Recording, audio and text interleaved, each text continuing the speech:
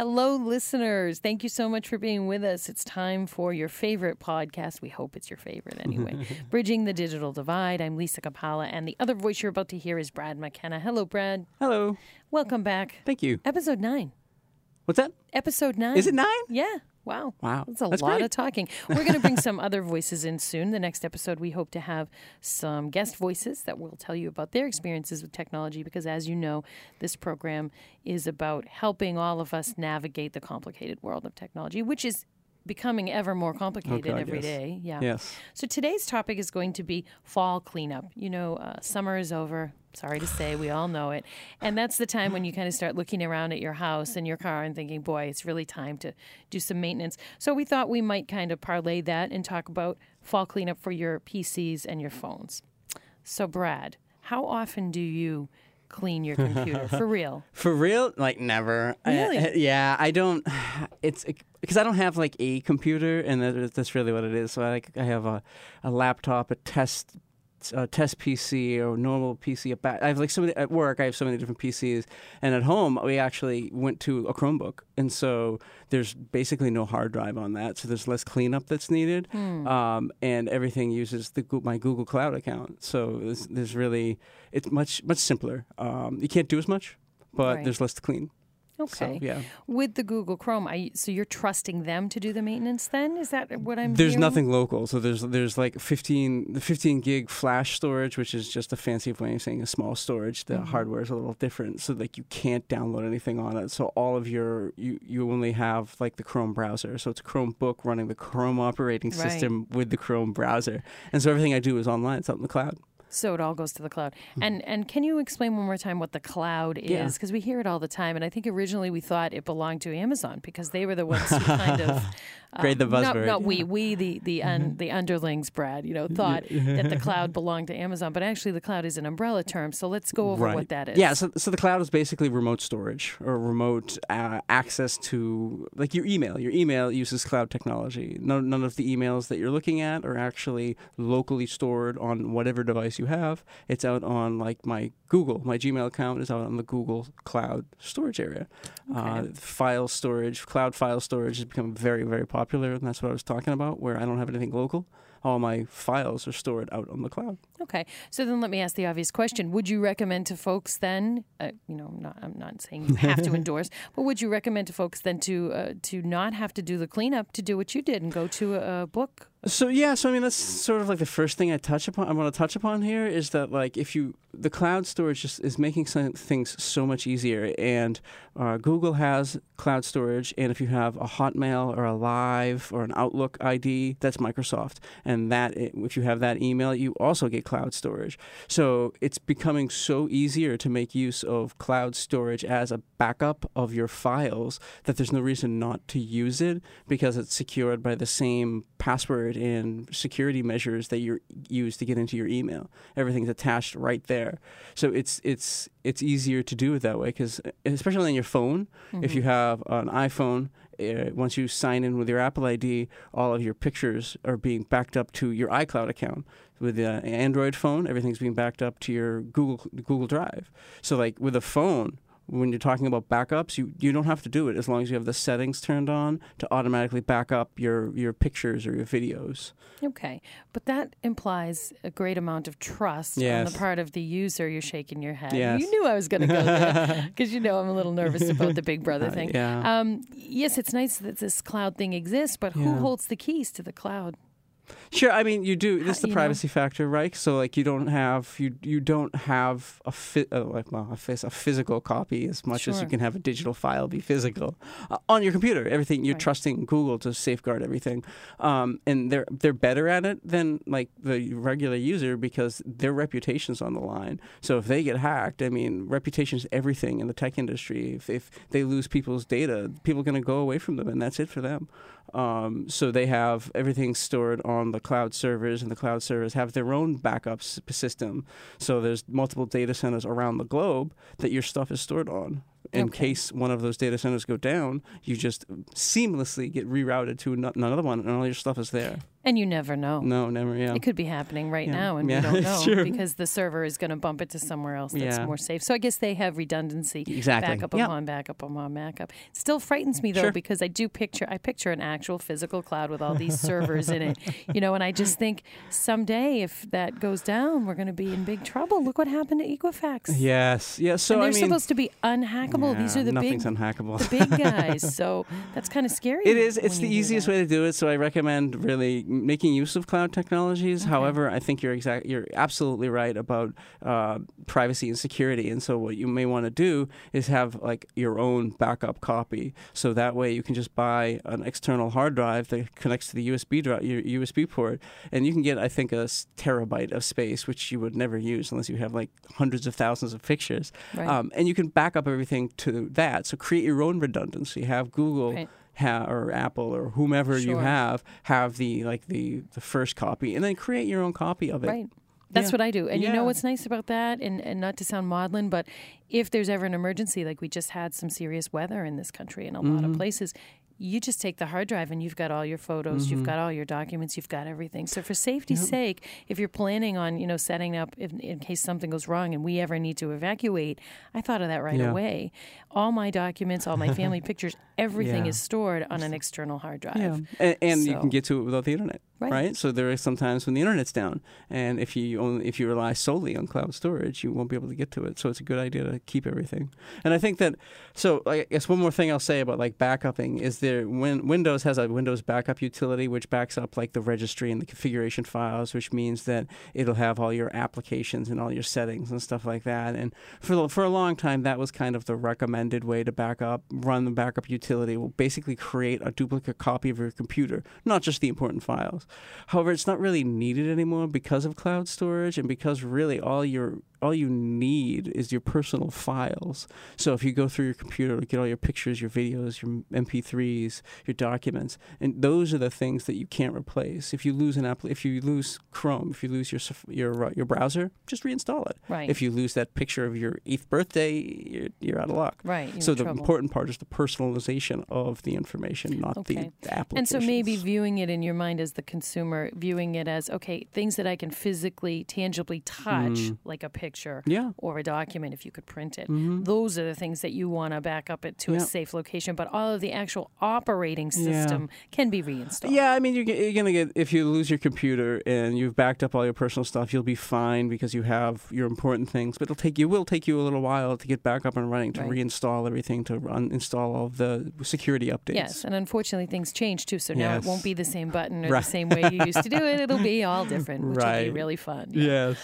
What about having your computer, I like to say set it and forget it, because I know here at WCTV, we are IT guys. They kind of just set the computer to run these processes of backup and Yeah. scanning and all that on its own. Yeah. So if you buy a computer, what's the first thing you want to do as far as setting up your computer to do that? Or should we just mark on our calendar, it's quarterly, we want to make sure we clean it up? Yeah, What do you think? I think that it really makes more sense to do it manually. Like Really? have yourself, because you don't need everything that it's backing up. Because like we were talking about, you don't really need those configuration files because that's going to take like exponentially longer to back up everything. You can certainly, if you want to have it automated, you can certainly just go into the control panel if you have Windows and go to the Windows backup utility and get either DVD or a USB stick and schedule a nightly backup to do that. You can do that, and it's not a bad idea. I don't want to give recommendations that I don't take advantage Okay. of. So my experience is just easier to,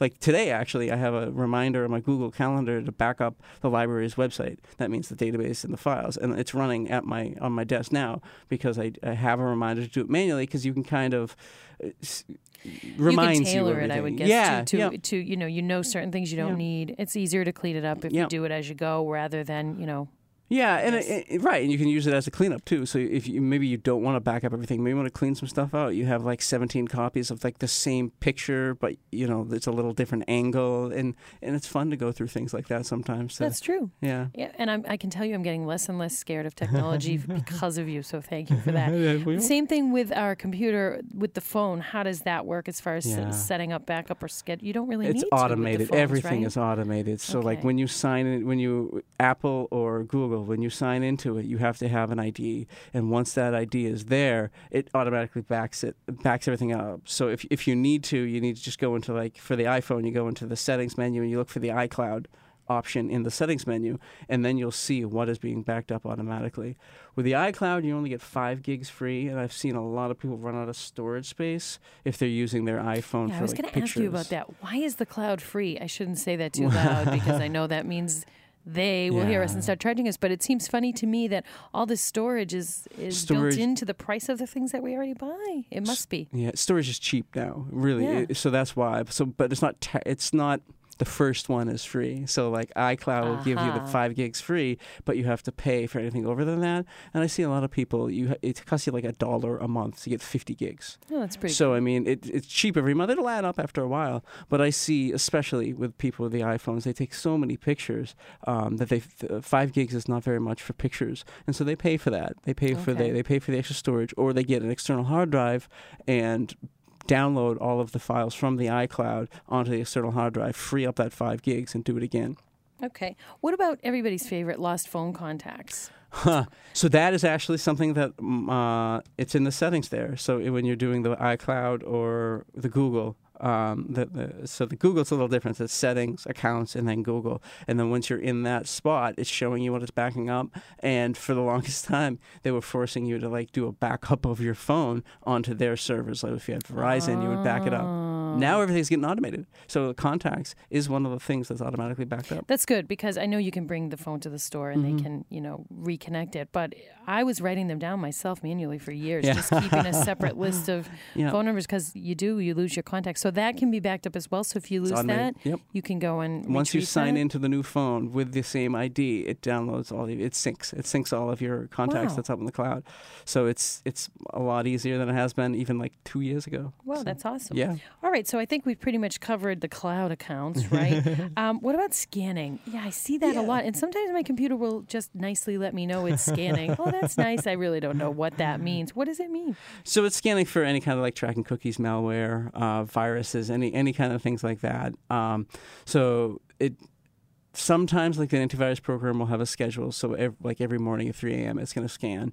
But sometimes you don't have your computer on at the time, so it misses the scan depending on the program. I didn't know that. Yeah. I thought it actually turned itself on secretly and ran that. No, for real, I really did. Sure, and it's not a bad that? assumption either, because, I mean, it's coming. But as far as I know right now, most of the applications, your computer has to be on in order for it to kick off. I know that it makes me sound so educated, but that makes sense as to why you turn the computer on, why it will say you need to shut down and restart, so I can do that. I always thought, I thought you were supposed to do this at 3 a.m. I talk to my computers all That's the time. right, I do too. Okay. Oh, so you can set it to run the scan, but just make sure that you leave the computer on. So, I mean, it's not a bad idea to leave the computer on overnight. You don't have to do it every night. A weekly scan is usually good enough to schedule. So, like, every Sunday night or something, leave it on and make sure that you go into the settings of whatever the antivirus program is and set it for, like, I guess that would be technically Monday morning at 3 a.m. Okay.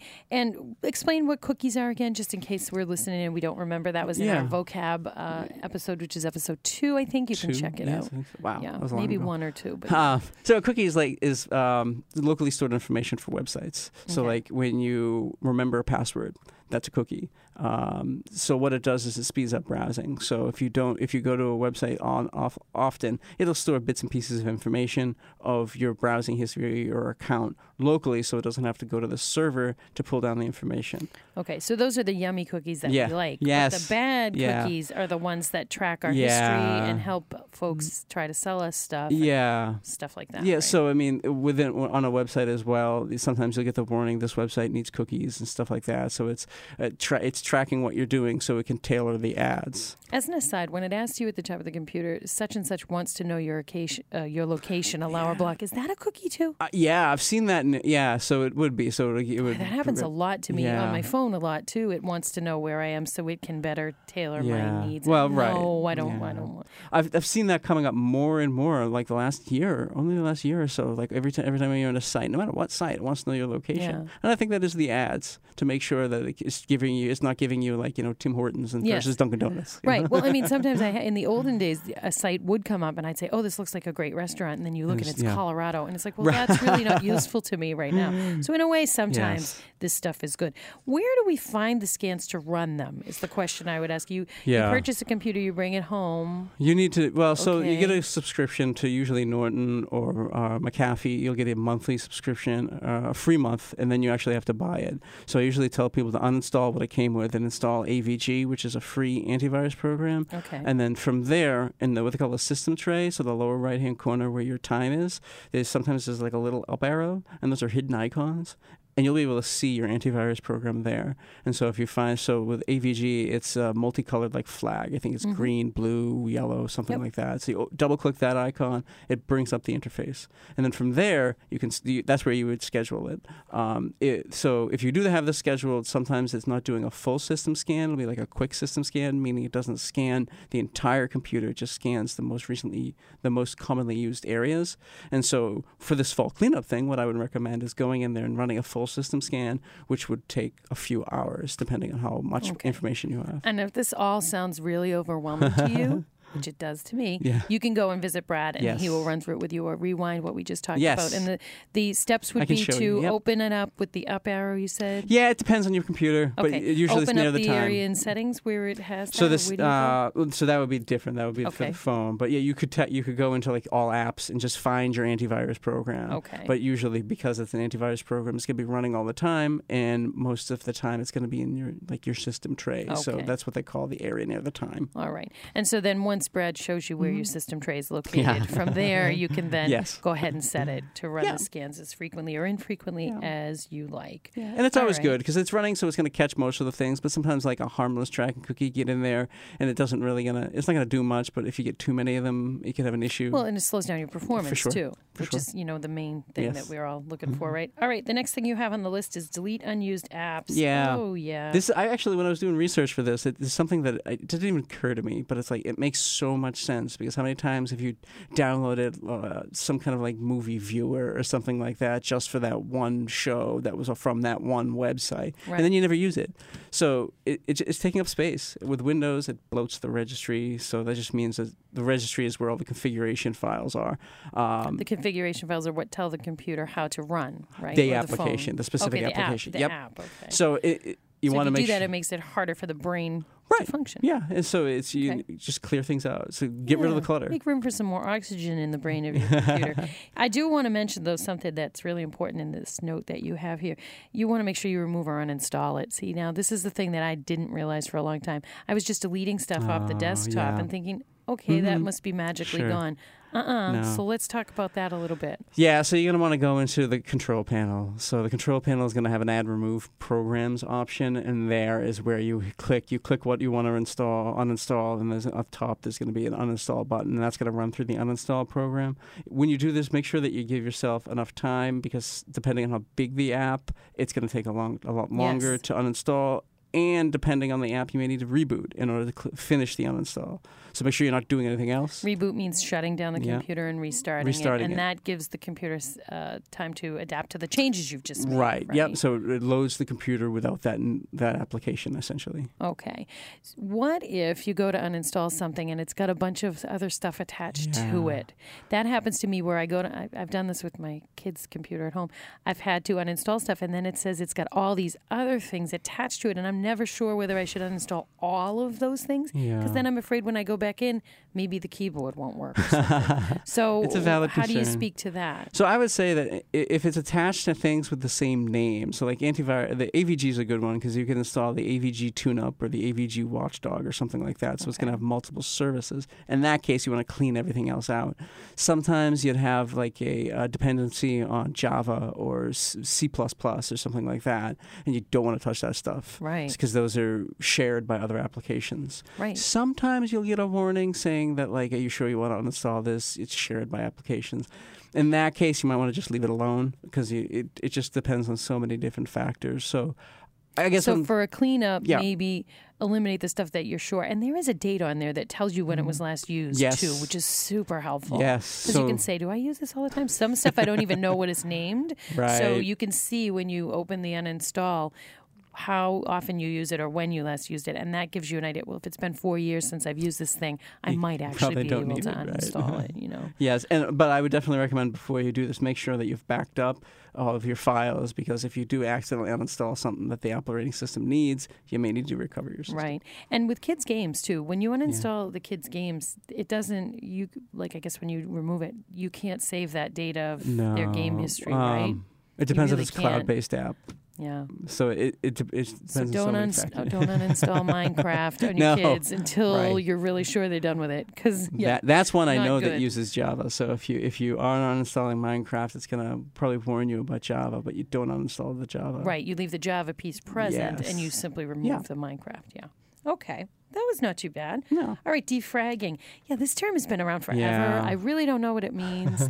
In the olden days, it used to pop up on your screen with all these funky colors, and it looked like it was sort of maybe super gluing things back together is what it looked like. But what is defragging really? So this is So when you use a file, when you install a file, or when you use an application and you modify something. So like Word's a good example, right? So you create a document and then you save that document and then you make changes and then you create other documents. What's happening is you're storing data on the hard drive, but not necessarily in adjacent what they call sectors. So the information isn't physically right next to each other. And so what the defrag does is rearranges all that information to put the files for each of the applications next to each other.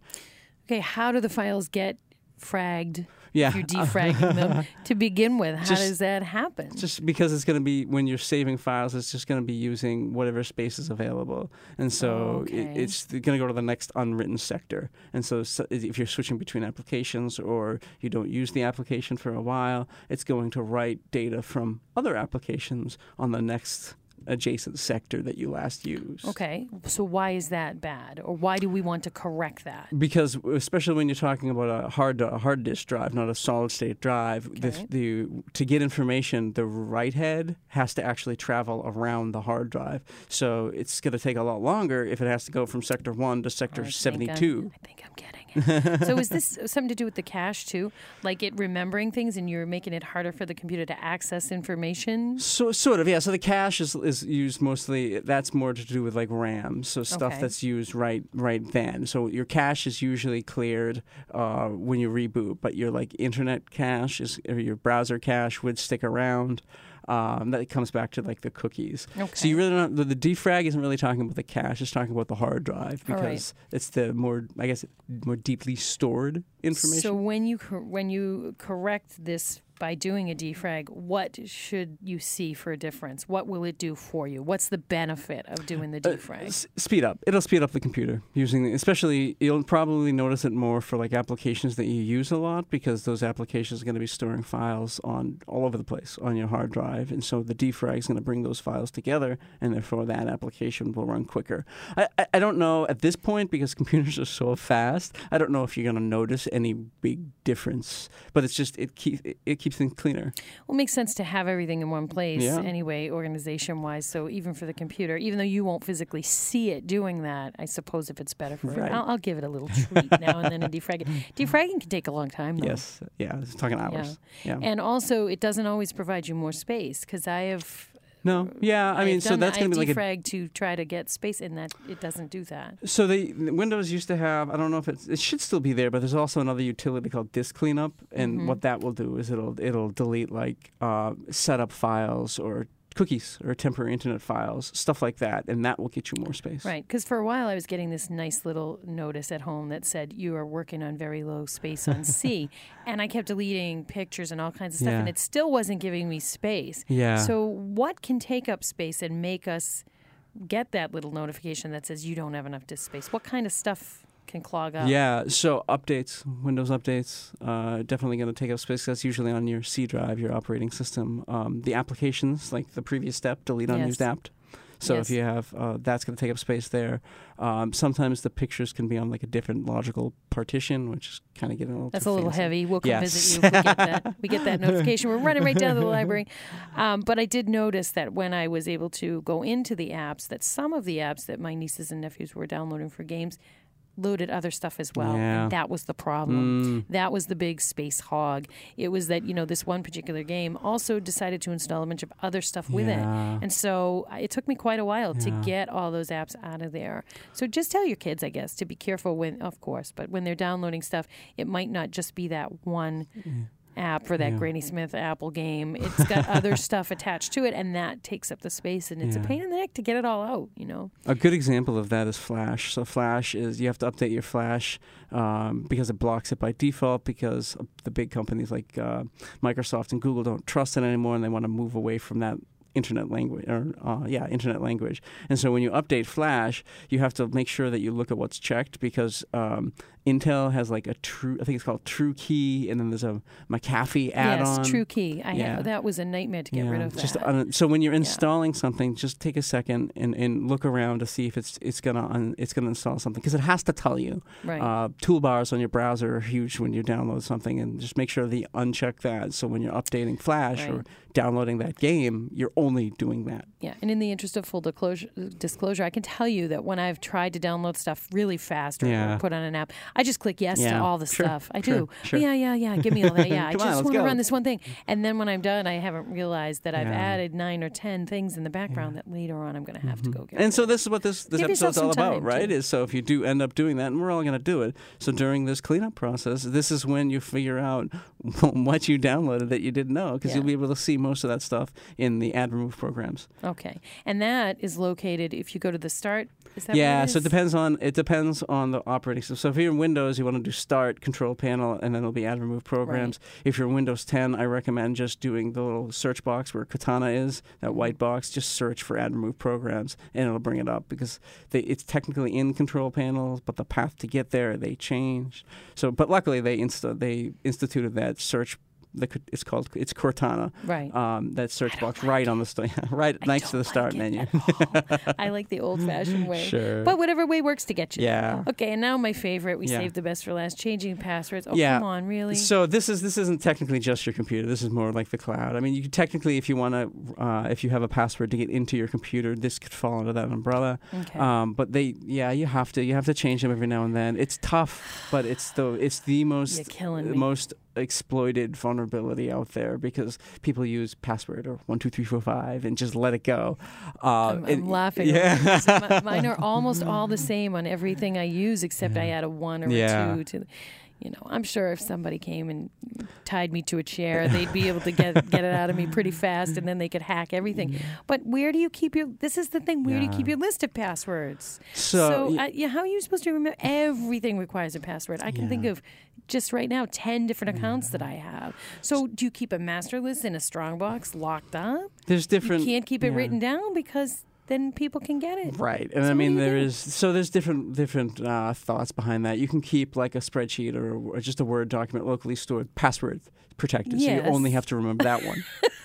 So there's also browser add-ons. This is actually what we use at work, because we have so many different. We're talking about dozens of accounts. Oh my gosh, I can't even imagine what you would have. What we use is the browser plugin. It's called LastPass. Oh. And so what you do is you add that plugin to Safari or Chrome or Firefox, and what it does is it stores all your passwords in the browser encrypted. And so all you have to do is remember your LastPass password. If you lose it, you have an option to like autofill, so you don't even have to type your passwords, which can be dangerous. Yeah, but if you want to look at a way to store passwords, it's a pretty good option, because it's encrypted. But again, you still have to remember one password. You said they can hack everything, so eventually they'll get into that too. So one thing that I've noticed trending lately is passphrases versus passwords. I have been doing that. I use affirmations. Yeah, so it's interesting, because it's a good way to do it. It increases the strength of your password exponentially, because if the site allows spaces, if it allows enough characters to use it, it's much more secure to have like 3 or 4 different words, like a song lyric or a nickname or something like that. And that way it's easy to remember, because it's personal to you. Right. But it's hard to crack because of just the complexity of phrase versus a word. You know why I did that? I'll give you an example of one I might use. Would be "Have a nice day." Do you know how often you type your password password in. So as an affirmation, as a There you Zen go. thing, Oh, that's a good you idea. typing it in all day long. Yeah. I am beautiful. I'm smart. I'm great. Whatever thing it is you're typing, you're actually programming your brain to buy Sure. into that. That's Yeah. why I did it That's that fantastic. way, not for security. So you can use it to make yourself feel better too. And I do have a long list of passwords that I keep, but that kind of defeats the whole purpose of having a secret It's password. tough. Right. I don't know. Yeah.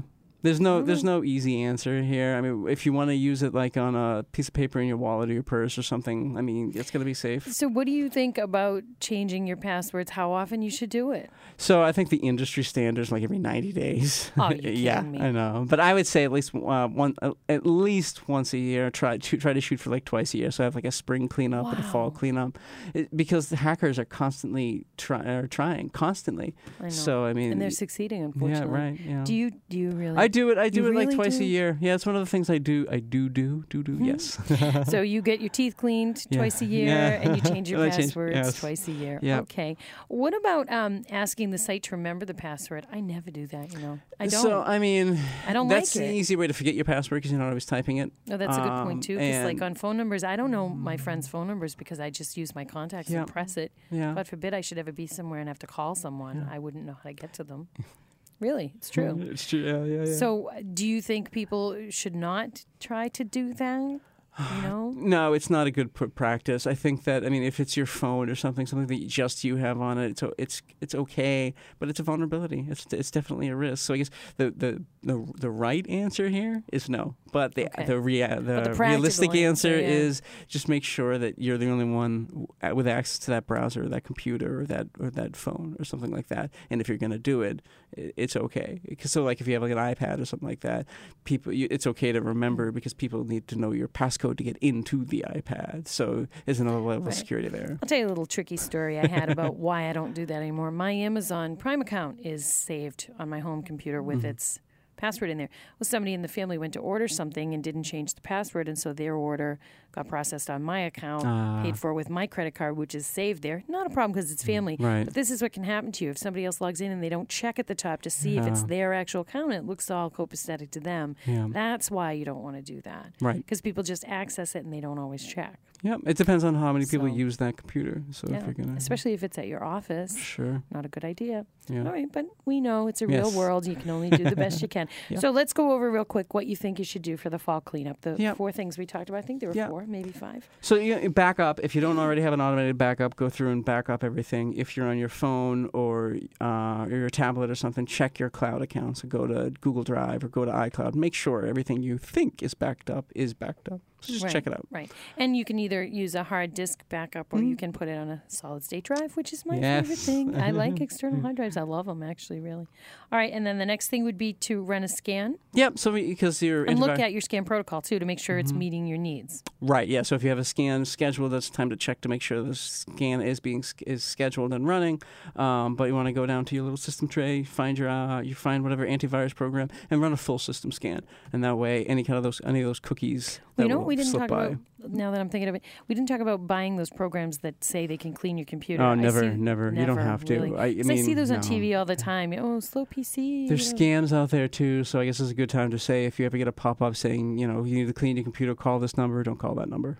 Don't call the number. Pretty obvious. Just come down. But to it's a Seabrad reminder. at the Sometimes you need the library. reminder for sure. Go see Brad at the library. They'll tell you if it's safe That's or right. not. All right, and then delete unused apps. Pretty basic, but make sure you really uninstall, not Yes, just delete. delete from the Yeah. desktop, right? Make sure you take them away completely because they still take up space. Defragging. Yeah. So yeah, running. It's like I think it's System Tools or whatnot. You can always just search for it if you have Yep. Windows 10. Make sure you have time. Long, Yes. involved process. And then changing the passwords Yep. every 90 days.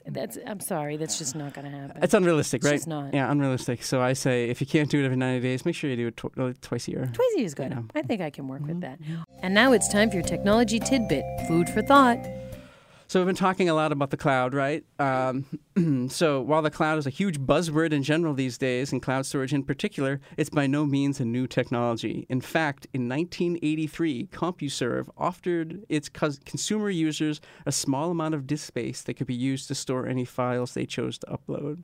So Wow. cloud backup goes back, over 30 years now. Yeah. Wow. 1983. That was the year after I graduated. So it's been around a long time. So then I guess they've worked out all the bugs and it's Yeah, really it's safe very mature technology. until something goes wrong. Right. But, you know. All right, you guys, thank you so much for listening with us here on WCTV's Bridging the Digital Divide in partnership with Brad McKenna, extraordinary technology guru at the library. He's going to tell you a little bit about the companion page that you can look at and when you can get more information from him, because I'm sure we've barely scratched the surface on this fall cleanup, but we try to give you as much information as we can. So, Brad, tell them about how they can hook up with you. Yep. So if you go to wilmlibrary.org/BDD, Bridging the Digital Divide, there's the companion page. You can see all the previous episodes, the current episode. There's a contact form at the bottom. You can ask more questions, or you can just email me at bmckenna@wilmlibrary.org. Great. And you can get a hold of me at L Kapala, that's LKAPALA, at WCTV.org. Show ideas, suggestions, comments. If you'd like to be a guest, if you're into technology or you want to talk to us about that, we'd love to have you on board. So thanks again for listening. I guess, Brad, we're going to end episode number 9. We're almost at the Big 10. Nice, double digits. Amazing. All right, so we'll be back with you guys soon. Thanks so much for listening, and we will be with you again very soon.